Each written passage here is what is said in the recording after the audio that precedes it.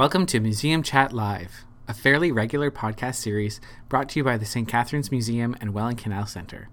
We're bringing you all things to do with St. Catharines, our history, and what's going on at our museum. Today you're listening to Kathleen Powell, Curator of the St. Catharines Museum and Supervisor of Historical Services. Adrian Petrie, Visitor Services Coordinator at the St. Catharines Museum. And Sarah Nixon, Public Programmer here at the museum. We're so excited to present our fourth Museum Chat Live episode and our second special feature episode for Books and Brews. The reviews of the podcast have been so supportive, encouraging, and enthusiastic, and we agree we love our podcast music too. Thank you so much for listening. So, we're going to get right down into our chat about our March Books and Brews selection, In the Skin of a Lion by Michael Ondaatje. In the Skin of a Lion was the recipient of the Toronto Book Award, and it was a finalist in the 1987 Governor General's Literacy Awards for Fiction. Here's a synopsis. In the Skin of a Lion is a love story and an irresistible mystery set in the turbulent, muscular new world of Toronto in the 1920s and 30s. Michael Ondaatje entwines adventure, romance, and history, real and invented, enmeshing us in the lives of the immigrants who built the city and those who dreamed it into being. The politically powerful, the anarchists, the bridge builders and tunnelers, a vanished millionaire and his mistress, a rescued nun, and a thief who leads a charmed life. This is a haunting tale of passion, privilege, and biting physical labor, of men and women moved by compassion and driven by the power of dreams, sometimes even to murder. Dun dun dun. I'm going to keep the dun-dun-dun. Today, we're very excited to feature a special conversation with historian and Brock University professor Carmela Petrius. In addition to sitting down with Kathy to chat about the book and its themes for this episode, Carmela will also be leading discussion of the book for our book club on March 21st. We are so fortunate to be working with the history department at Brock on a few projects, and we're so pleased Carmela agreed to join us. I only had the privilege to take one of Carmela's classes, just one, when I was at Brock. It was a fantastic course on Canadian immigration, and I very much enjoyed it. And I think that our participants at Books and Brews will really enjoy hearing more of what she has to say. But for now, here is Kathy with her discussion with Professor Carmela Petrius.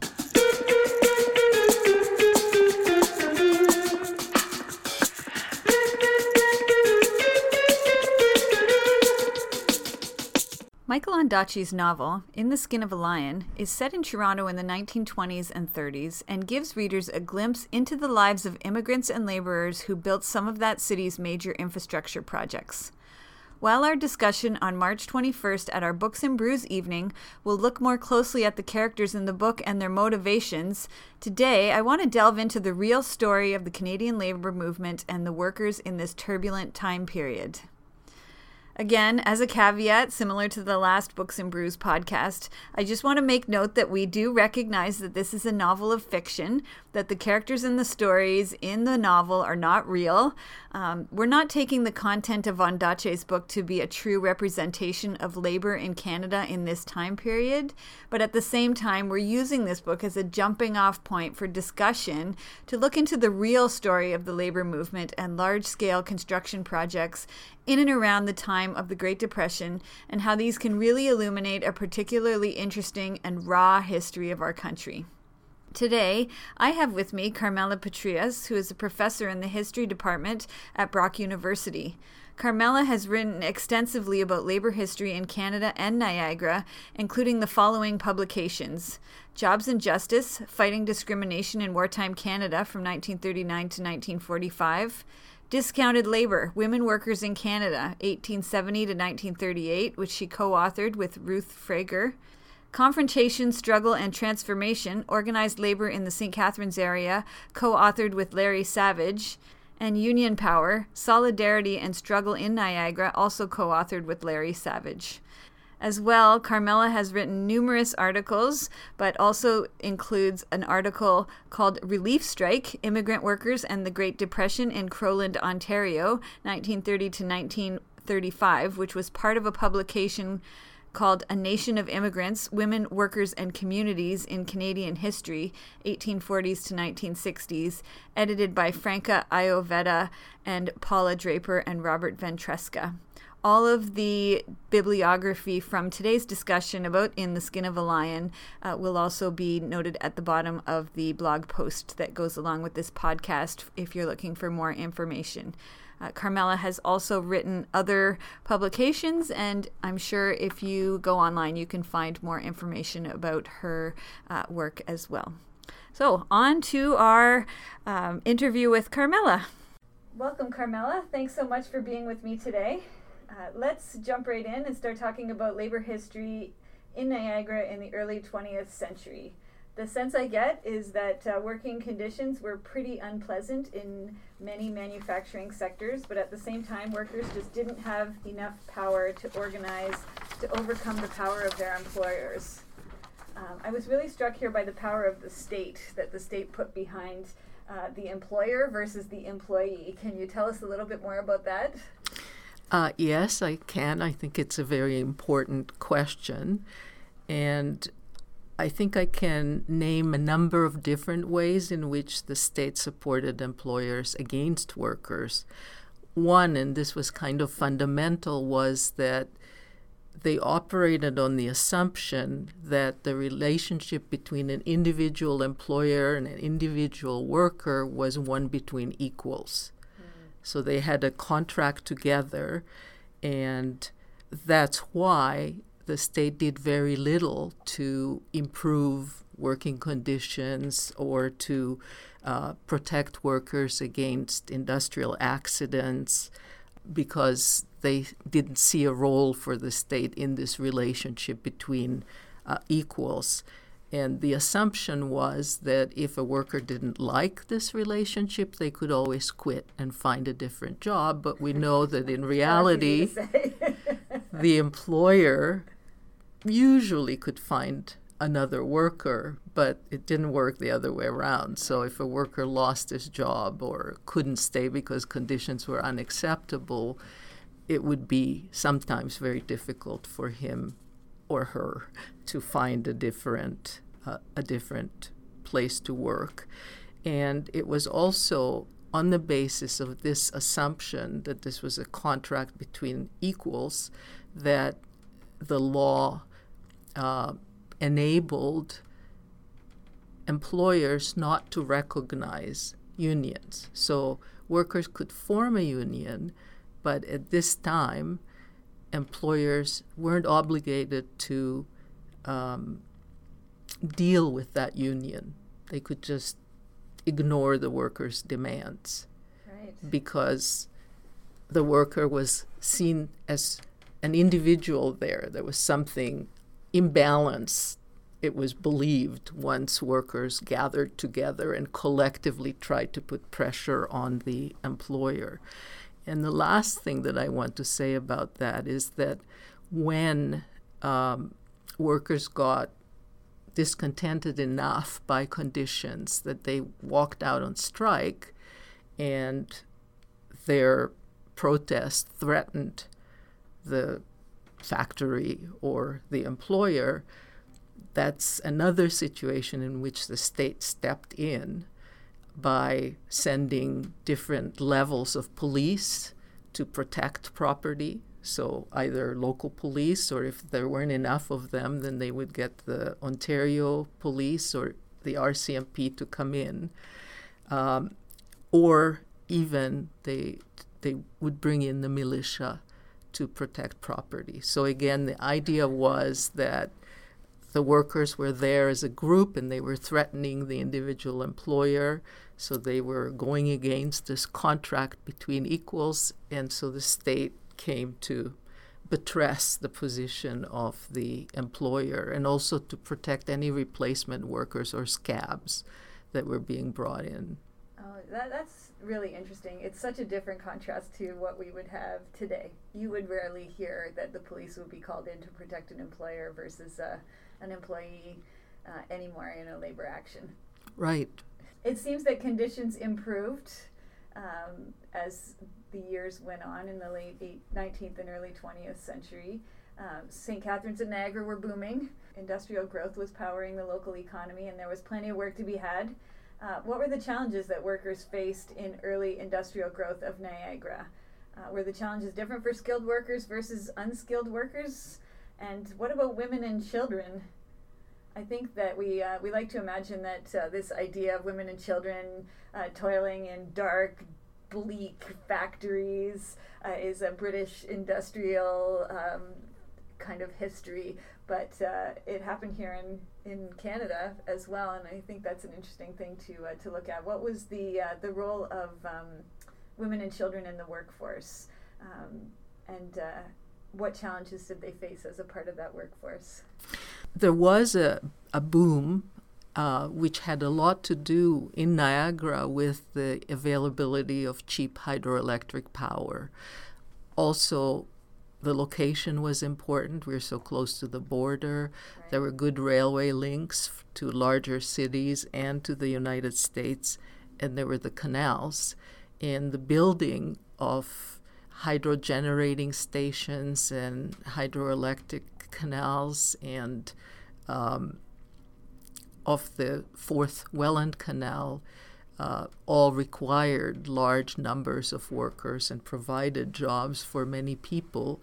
And what's important is that this coincided with mass immigration to Canada, which happened in the early 20th century when very many of the immigrants came from Great Britain, but also a very large number came from Eastern Europe and from Southern Europe. And these were the groups of workers who came to build the canals, to build the factories, and then to provide labor within those factories. And there was a real split between skilled and unskilled workers. So most of the skilled workers were either locally born men or immigrants from Britain, because Britain industrialized earlier than the European continent, and so they had more experience and they spoke English and they had training in industrial work. So we're talking about skilled workers being carpenters, machinists, molders, right. Okay. People who apprenticed in order to learn a very specialized skill. Right. And the fact that they were skilled meant that they had more control over their jobs because it was harder to replace them. After all, they had to apprentice for years to learn to do it. Yeah. And they made sure that they retained control over those jobs. So they decided how many apprentices they wanted. They sometimes set the price for the products as well. Whereas unskilled workers, and most of them in this period became, most of those positions were filled by immigrants who came from Southern and Eastern Europe. Many of them had been rural workers, peasants, and so they didn't have experience with this kind of work. And this was their first time working in industry. But even if they had more experience, there was a lot of racism at the time, and these kinds of immigrants were foreigners. British immigrants were not foreigners because they were from the empire. Right. But the others were foreigners, and the skilled workers didn't want them to train to get the skilled jobs. So they were both, by lack of experience, by lack of language knowledge, but also by discrimination, forced into what were the really hard jobs.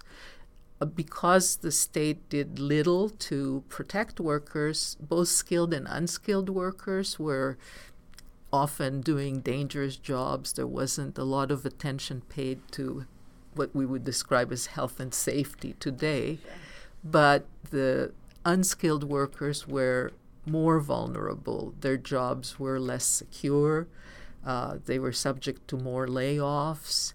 And many of the surrounding communities perceived them as suitable only for the most menial kinds of jobs. So there were assumptions made about them being inferior, even though what people saw was poverty. They saw them living in poor conditions, getting very low wages, doing dirty jobs, so there were not necessarily good facilities to clean up after work, so they would be working home in their clothes, and so there were assumptions about them being unclean and so on. I always get the feeling that the language barrier made people think that they were not very smart. Because they didn't speak the language, they were treated like they were not intelligent at all. Absolutely. Which is unfortunate.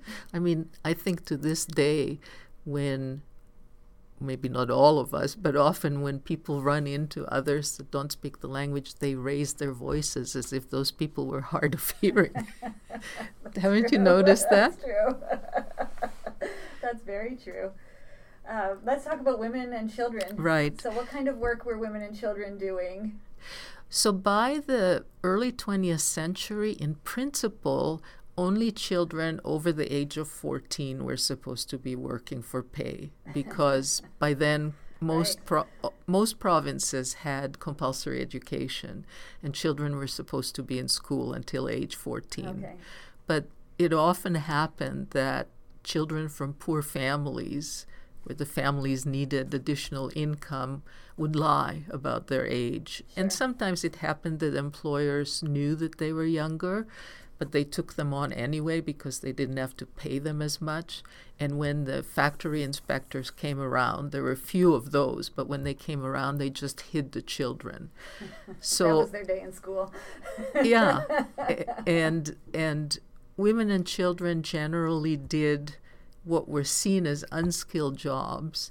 They were hired precisely because employers saw them as cheap, and also because they were believed to be docile. They weren't going to make as much trouble as big, strong adult men who didn't like to be pushed around.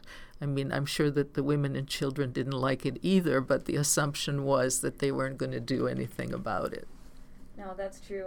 We were just recently reading a document by Lillian Phelps, who was a local suffragette, and she spoke about women as wage earners and spoke about the fact that women workers had to pay for all their own supplies. So they'd be at home sewing garments, piecework, and on top of the pittance that they were being paid for each piece, they had to buy their own thread, buy their own needles, buy their own soap, and all of these things on top of that. So they were already getting paid a pittance and being taken advantage of because they had to work practically all day and all night to get the work done. But on top of that, they were having to fund their work themselves, which is really a little bit of an eye-opener for women in the workforce nowadays, I think. Well, I think the assumption was that all of them were secondary earners, Right. that all of them had some man, either their father or their husband, who was looking after them. But we all know that that isn't true. There were widows, there were often men were ill, and besides, a lot of men, especially the unskilled workers, simply didn't earn enough to support an entire family. So often, though, if a family, a working class family, had children over 14 years old, then if there were other young children, the mothers would stay at home and do some at-home work, but for pay. Yeah. And some of the children would go out to work for wages. Wow. What a difference from today. No kidding. I mean, even 14 is not exactly an adult. No, and it's usually, most places don't want to hire anyone until they're 16 at least, and even then it's, after school a few hours a week. Yeah, that must have been difficult as a family.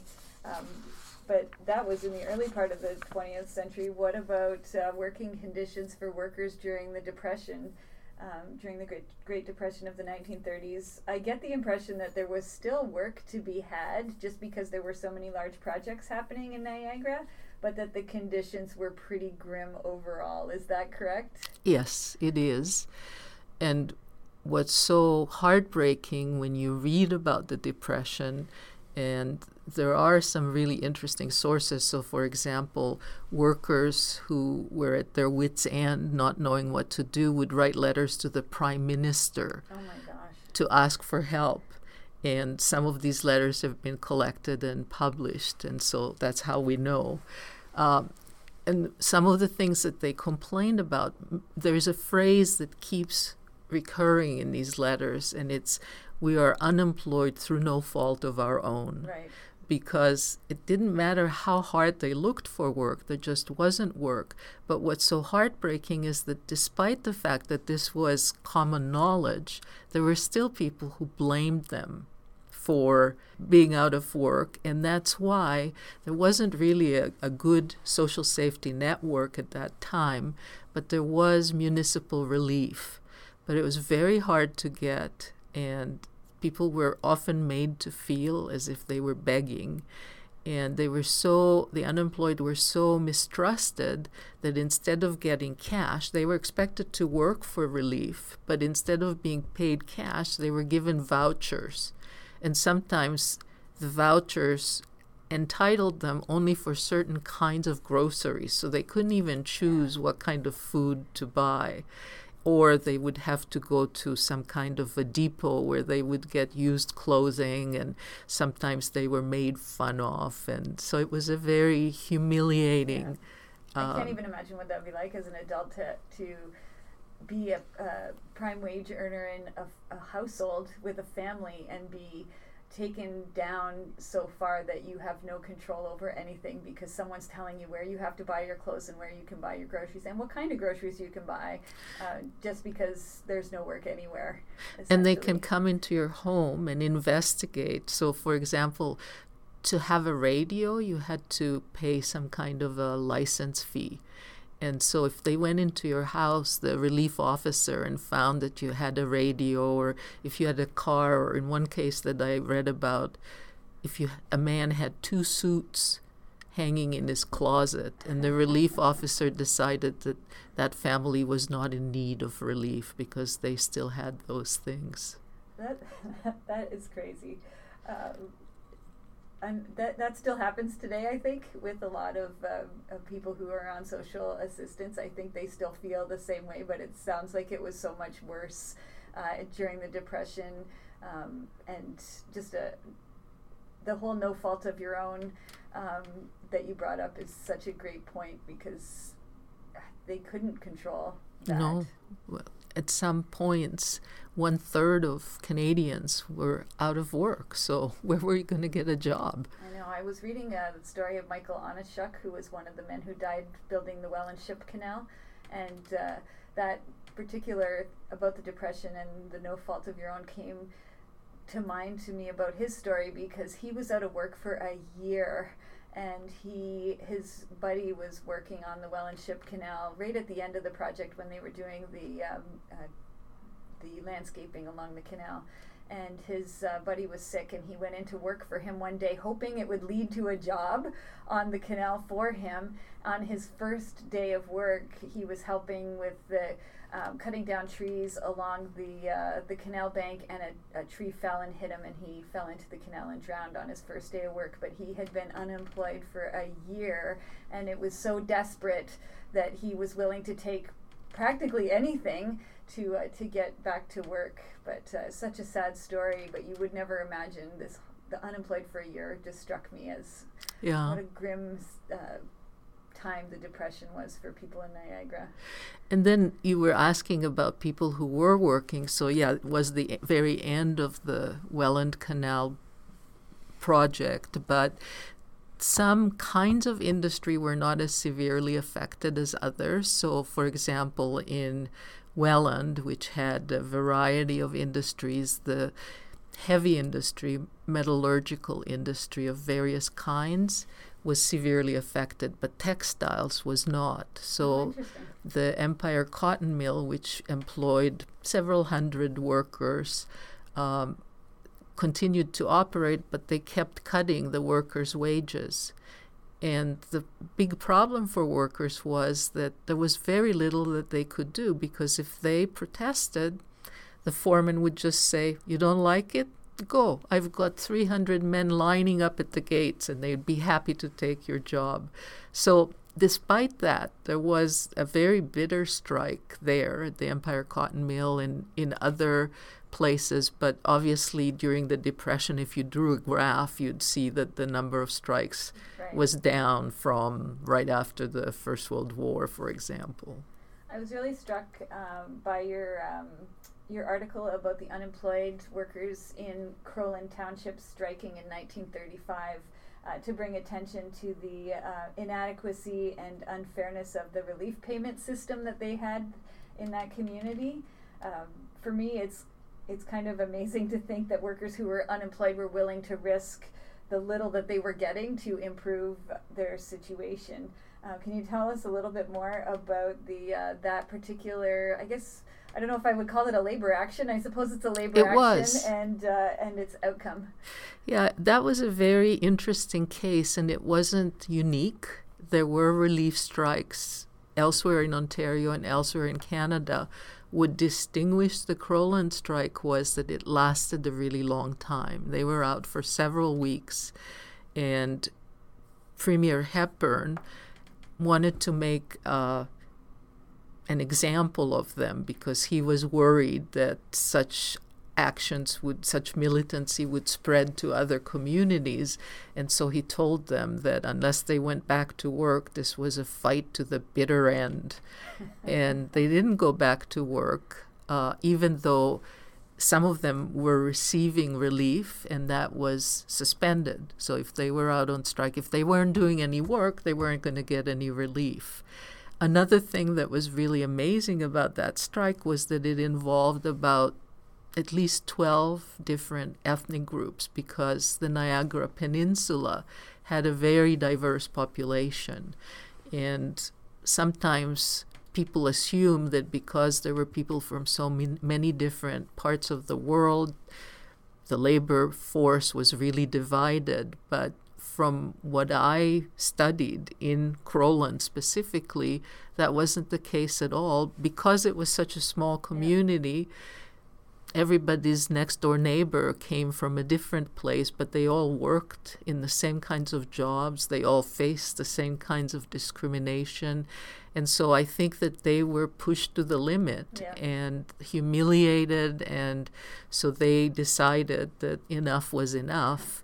And they did have a lot of support from the community. So even some of the merchants locally would give them food for free. And it is true that there were some experienced communist organizers who were involved in this, but really that wasn't the only thing that led to the strike. Was the workers themselves who were striking, but the organizers sort of helped them to hold out, and also they traveled around the province and publicized this, so people who were probably also not well off would send them food. Farmers from certain neighboring areas would send them provisions as well. So that, I think, helped them to last. Feel like a community. Yeah, and also, in practical terms, it helped them to last through the strike when they had no income. Yeah, that must have been, it must have been kind of nice to read that they all came together over this whole thing rather than being divided, because you always want to think that groups that have the same issues will come together to try to overcome them, but it doesn't always seem to happen that way in history. Sometimes they start to kind of take out each other to be able to get their own ends, and this is nice to hear. Well, and it's something that probably occurred more than we know, but very often historians either study workers without paying attention to their background. That doesn't happen very much anymore, but used to be that way. Or they study workers and communities by their ethnicity. So they'll study the Irish or they'll study the Italians. So what I did there was kind of new at the time, because I thought, well, it makes sense to look at all of them, because there was more that connected them than there was to divide them. And also there were two clergymen who were in that community who were very left-wing and very sympathetic. And I think that helped, because all of that gave them more legitimacy somehow. They had support that said to them, you're right, you have a right to stand up for yourselves. And that helped, I think. Let's go back just for a second and talk about the connection between the rise of communism and the labor movement in Niagara. I don't know a lot about that particular issue with the labor movement in Niagara, but Do you think there was a fear that this idea of rise of communism across the world, that there was a fear of a revolution that was going to affect the Niagara region that made employers paranoid and fearful of labor unrest? I think so. I think that probably not so many believed that it would be an actual revolution, but the Communist Party was always pretty marginal in Canada. But the people who were active in the party were really committed to doing something for working people. And so even though their numbers weren't very large, they were very prominent in some militant unions. And this is why employers were so anti-communist, because they were afraid that they blamed the communists for the protests, which of course isn't historically accurate. The protests were there because the workers were not treated fairly. But it was a lot easier to say that it's these communists being directed on strings from Moscow that were responsible, rather than to admit that maybe you had to do something for people who were underpaid and exploited. So finally, I wanted to talk a bit about just the labor movement in general in Canada. Personally, I sometimes get the impression that the labor movement would make some forward strides and from a labor action, and then within a year or two, the strides would be clawed back, and they would end up right back where they started. And how successful was the labor movement really in the first part of the 20th century? And what was the catalyst that allowed the labor movement to really make big gains forward to where we are today? I think that your sense of it is correct, that it isn't a matter of progress. You know, they're unorganized workers in the 19th century, and then they organize gradually until they make a better world. I wish history worked that way, but it doesn't. What happens is that when there are more jobs than there are workers, then workers are in a strong bargaining position, and that's when the number of unionized workers tends to go up. Right. And then when, like the Great Depression, or in the 1920s, when all the soldiers returned and there wasn't enough job to go around, then the labor movement recedes. It's not as strong, and even those who are still unionized are less likely to take action. But the big difference happens during the Second World War, when there is a tremendous shortage of labor, because a lot of men are fighting overseas, and the Canadian economy expands hugely, because until the United States enters the war, the Allies depend very heavily on Canada for all sorts of goods. And of course, then workers can demand better wages and conditions. Yeah. But what happens during the war that's so important is that the government recognizes the right of workers to collective bargaining in order to ensure that the war production moves smoothly. It's essential to do this. So that was the key thing. Change. Yeah. And then right after the war, workers are very afraid that this will disappear again. And so there are a series of strikes. The most famous of them is the Ford strike at Windsor, where the workers drive their Ford cars and park them all around the factory to prevent replacement workers from going in. And finally, there is legislation in most provinces, well, in all of them, eventually to guarantee the rights of workers to collective bargaining. But I think I would disagree with you slightly in that that's kind of a high point, and the number of organized workers in the private sector remains high for a long time. But then when a lot of production is exported overseas, and a lot of plants in the Niagara region close down, labor unions disappear. There were some that were so strong in this region, and now they either don't exist anymore or they have amalgamated. So E104 today brings together workers from different industries, because one alone, the CAW, wasn't really powerful enough. So really, Canada is more unionized than the United States, but it's partly because public sector workers are so unionized. Right. But in the private sector, there are many who are not, and most of them are in those parts of the economy where wages are low in the service industries. So tourism, for instance, although some of the big hotels in Niagara Falls are unionized, but that's thanks to a very strong effort at organizing. So it's always harder to organize workers who are not there as permanently. Many of them are recent immigrants and they don't feel so secure, for example. It So almost goes back to those same issues that we talked about earlier on about I think so. your fear of losing your job because they could just find anybody else to replace you. There's probably 10 people waiting outside the door to get that job because there's just not enough work for everybody.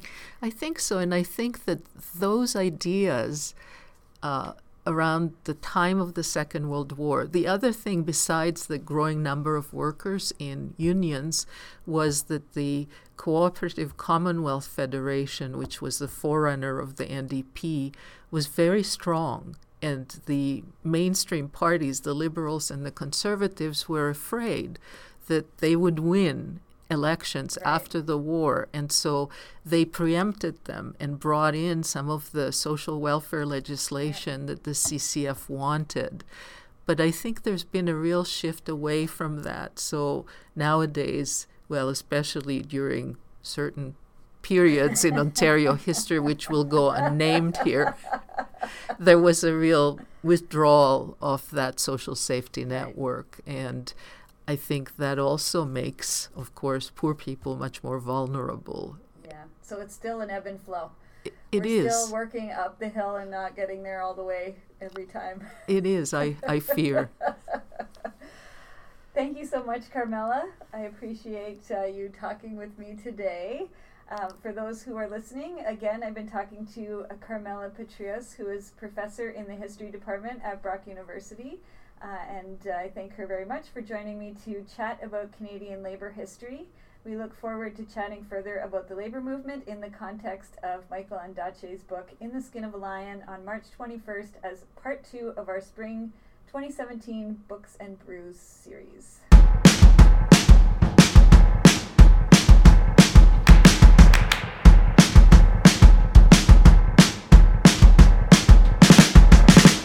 So joining me now is Meredith Leonard. And Meredith is our former Visitor Services Coordinator.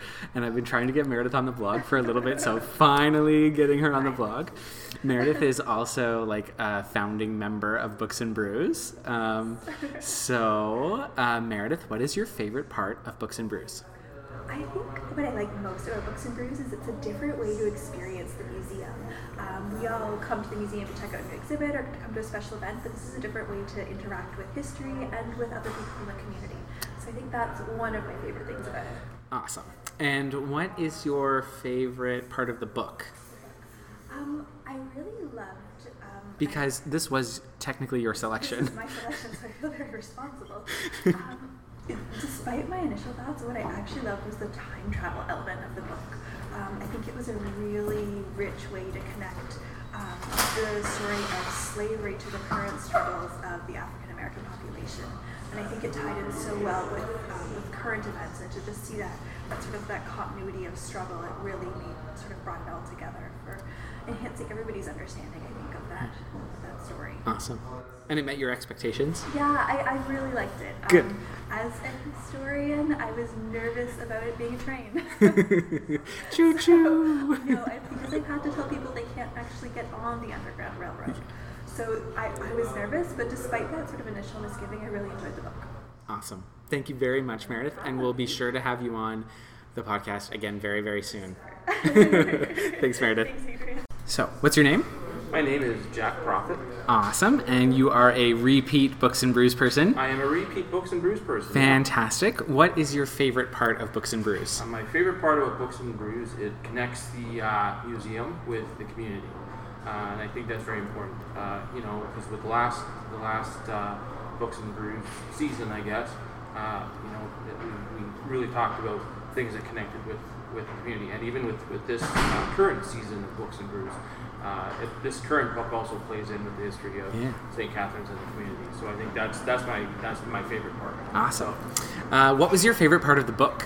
My favorite part of the book, well, I have to tell you, was right at the very end, when it became clear that the Underground Railroad wasn't really underground, right? I think the author, in a roundabout way, made it clear that I think that the Underground Railroad itself, without actually saying so, was really a metaphor, like a physical railroad, as opposed to it, being made of like tunnels and what have you. But I think he made it clear that it was a kind of a metaphor for something that the slaves and the black people had made for themselves, rather than the America for the white folks. Right. Right? Absolutely. Great. That's it. Well, I'm glad you enjoyed the book. I did. Yeah. Awesome. Yeah. well, enjoy the discussion. I'll let you go. I know it's time for discussion, so have fun. Thank you. Thank you, Jack. Catherine Lowe's. Thank you so much for joining me, Catherine Lowe's of Monte Cafe. That's the really important part. We really appreciate having the partnership with Monte. You guys are so friendly and nice to us, and it's really great to have you. So thank you very much. Oh my gosh, it's so exciting for us. We love the museum. Yay! For our podcast listeners, Catherine presented a fantastic tea tasting seminar, and it was awesome. Can you tell us a little bit about the 3 teas that you brought? Yeah. So the 3 teas that I brought. So I brought a Japanese sencha tea, green tea. Wow. That's really light and fragrant. I brought a tea called Heavenly Cream, which is like an Earl Grey tea with bergamot and vanilla. Very nice tea. And the last tea, we did a cold brew as well, sort of to cleanse the palate in between the green tea and the Heavenly Cream. And that tea was called Crimson Berry, which was really nice. So we asked people if they could identify the 3 berries, the flower, and the grass that was in the tea, and I think they had a lot of fun doing that. Yeah, it's sort of like wine tasting for people who aren't familiar with tea tasting or coffee tasting. It's pretty much the same idea. You're looking for flavors and stuff like that. Absolutely, right. Yeah. Very absolutely. Cool. What was your favorite part of tonight?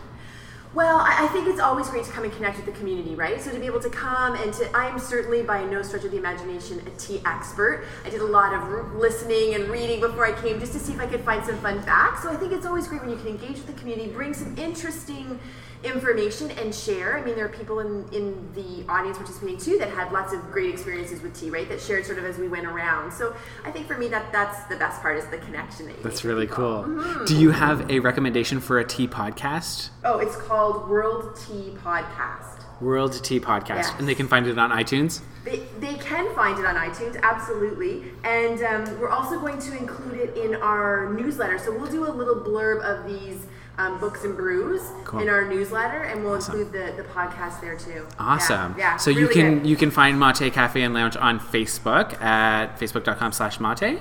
You have a website as well, mate.ca. That's correct. That's mahtay.ca. Correct. Yes. Right. And we're on Twitter, really active on Twitter and Instagram. And Instagram too. Yeah, absolutely. Yeah. And you are located at 241 St. Paul Street in St. Catharines. Absolutely. And those teas are available at the store. Sloan teas are the teas that we carry, and we carry all these fantastic loose leaf teas that we're really happy to share with people. Awesome. Yeah. Thank you so much, Catherine. Thank you very much for being here too. Oh my gosh, thanks Adrian for asking. Yeah, we'll see you next time. Absolutely. Okay. Thank you. Thanks. Be sure to follow the St. Catherine's Museum on our various social media platforms.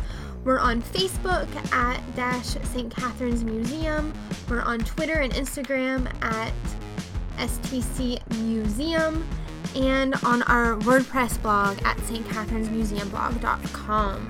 Special thanks to the Department of History at Brock University and to our Books and Brews presenting partner, Mate Cafe and Lounge. This episode of Museum Chat Live was produced by Adrian Petrie, Sarah Nixon, and Kathleen Powell. Museum Chat Live is brought to you by the St. Catherine's Museum and the City of St. Catharines.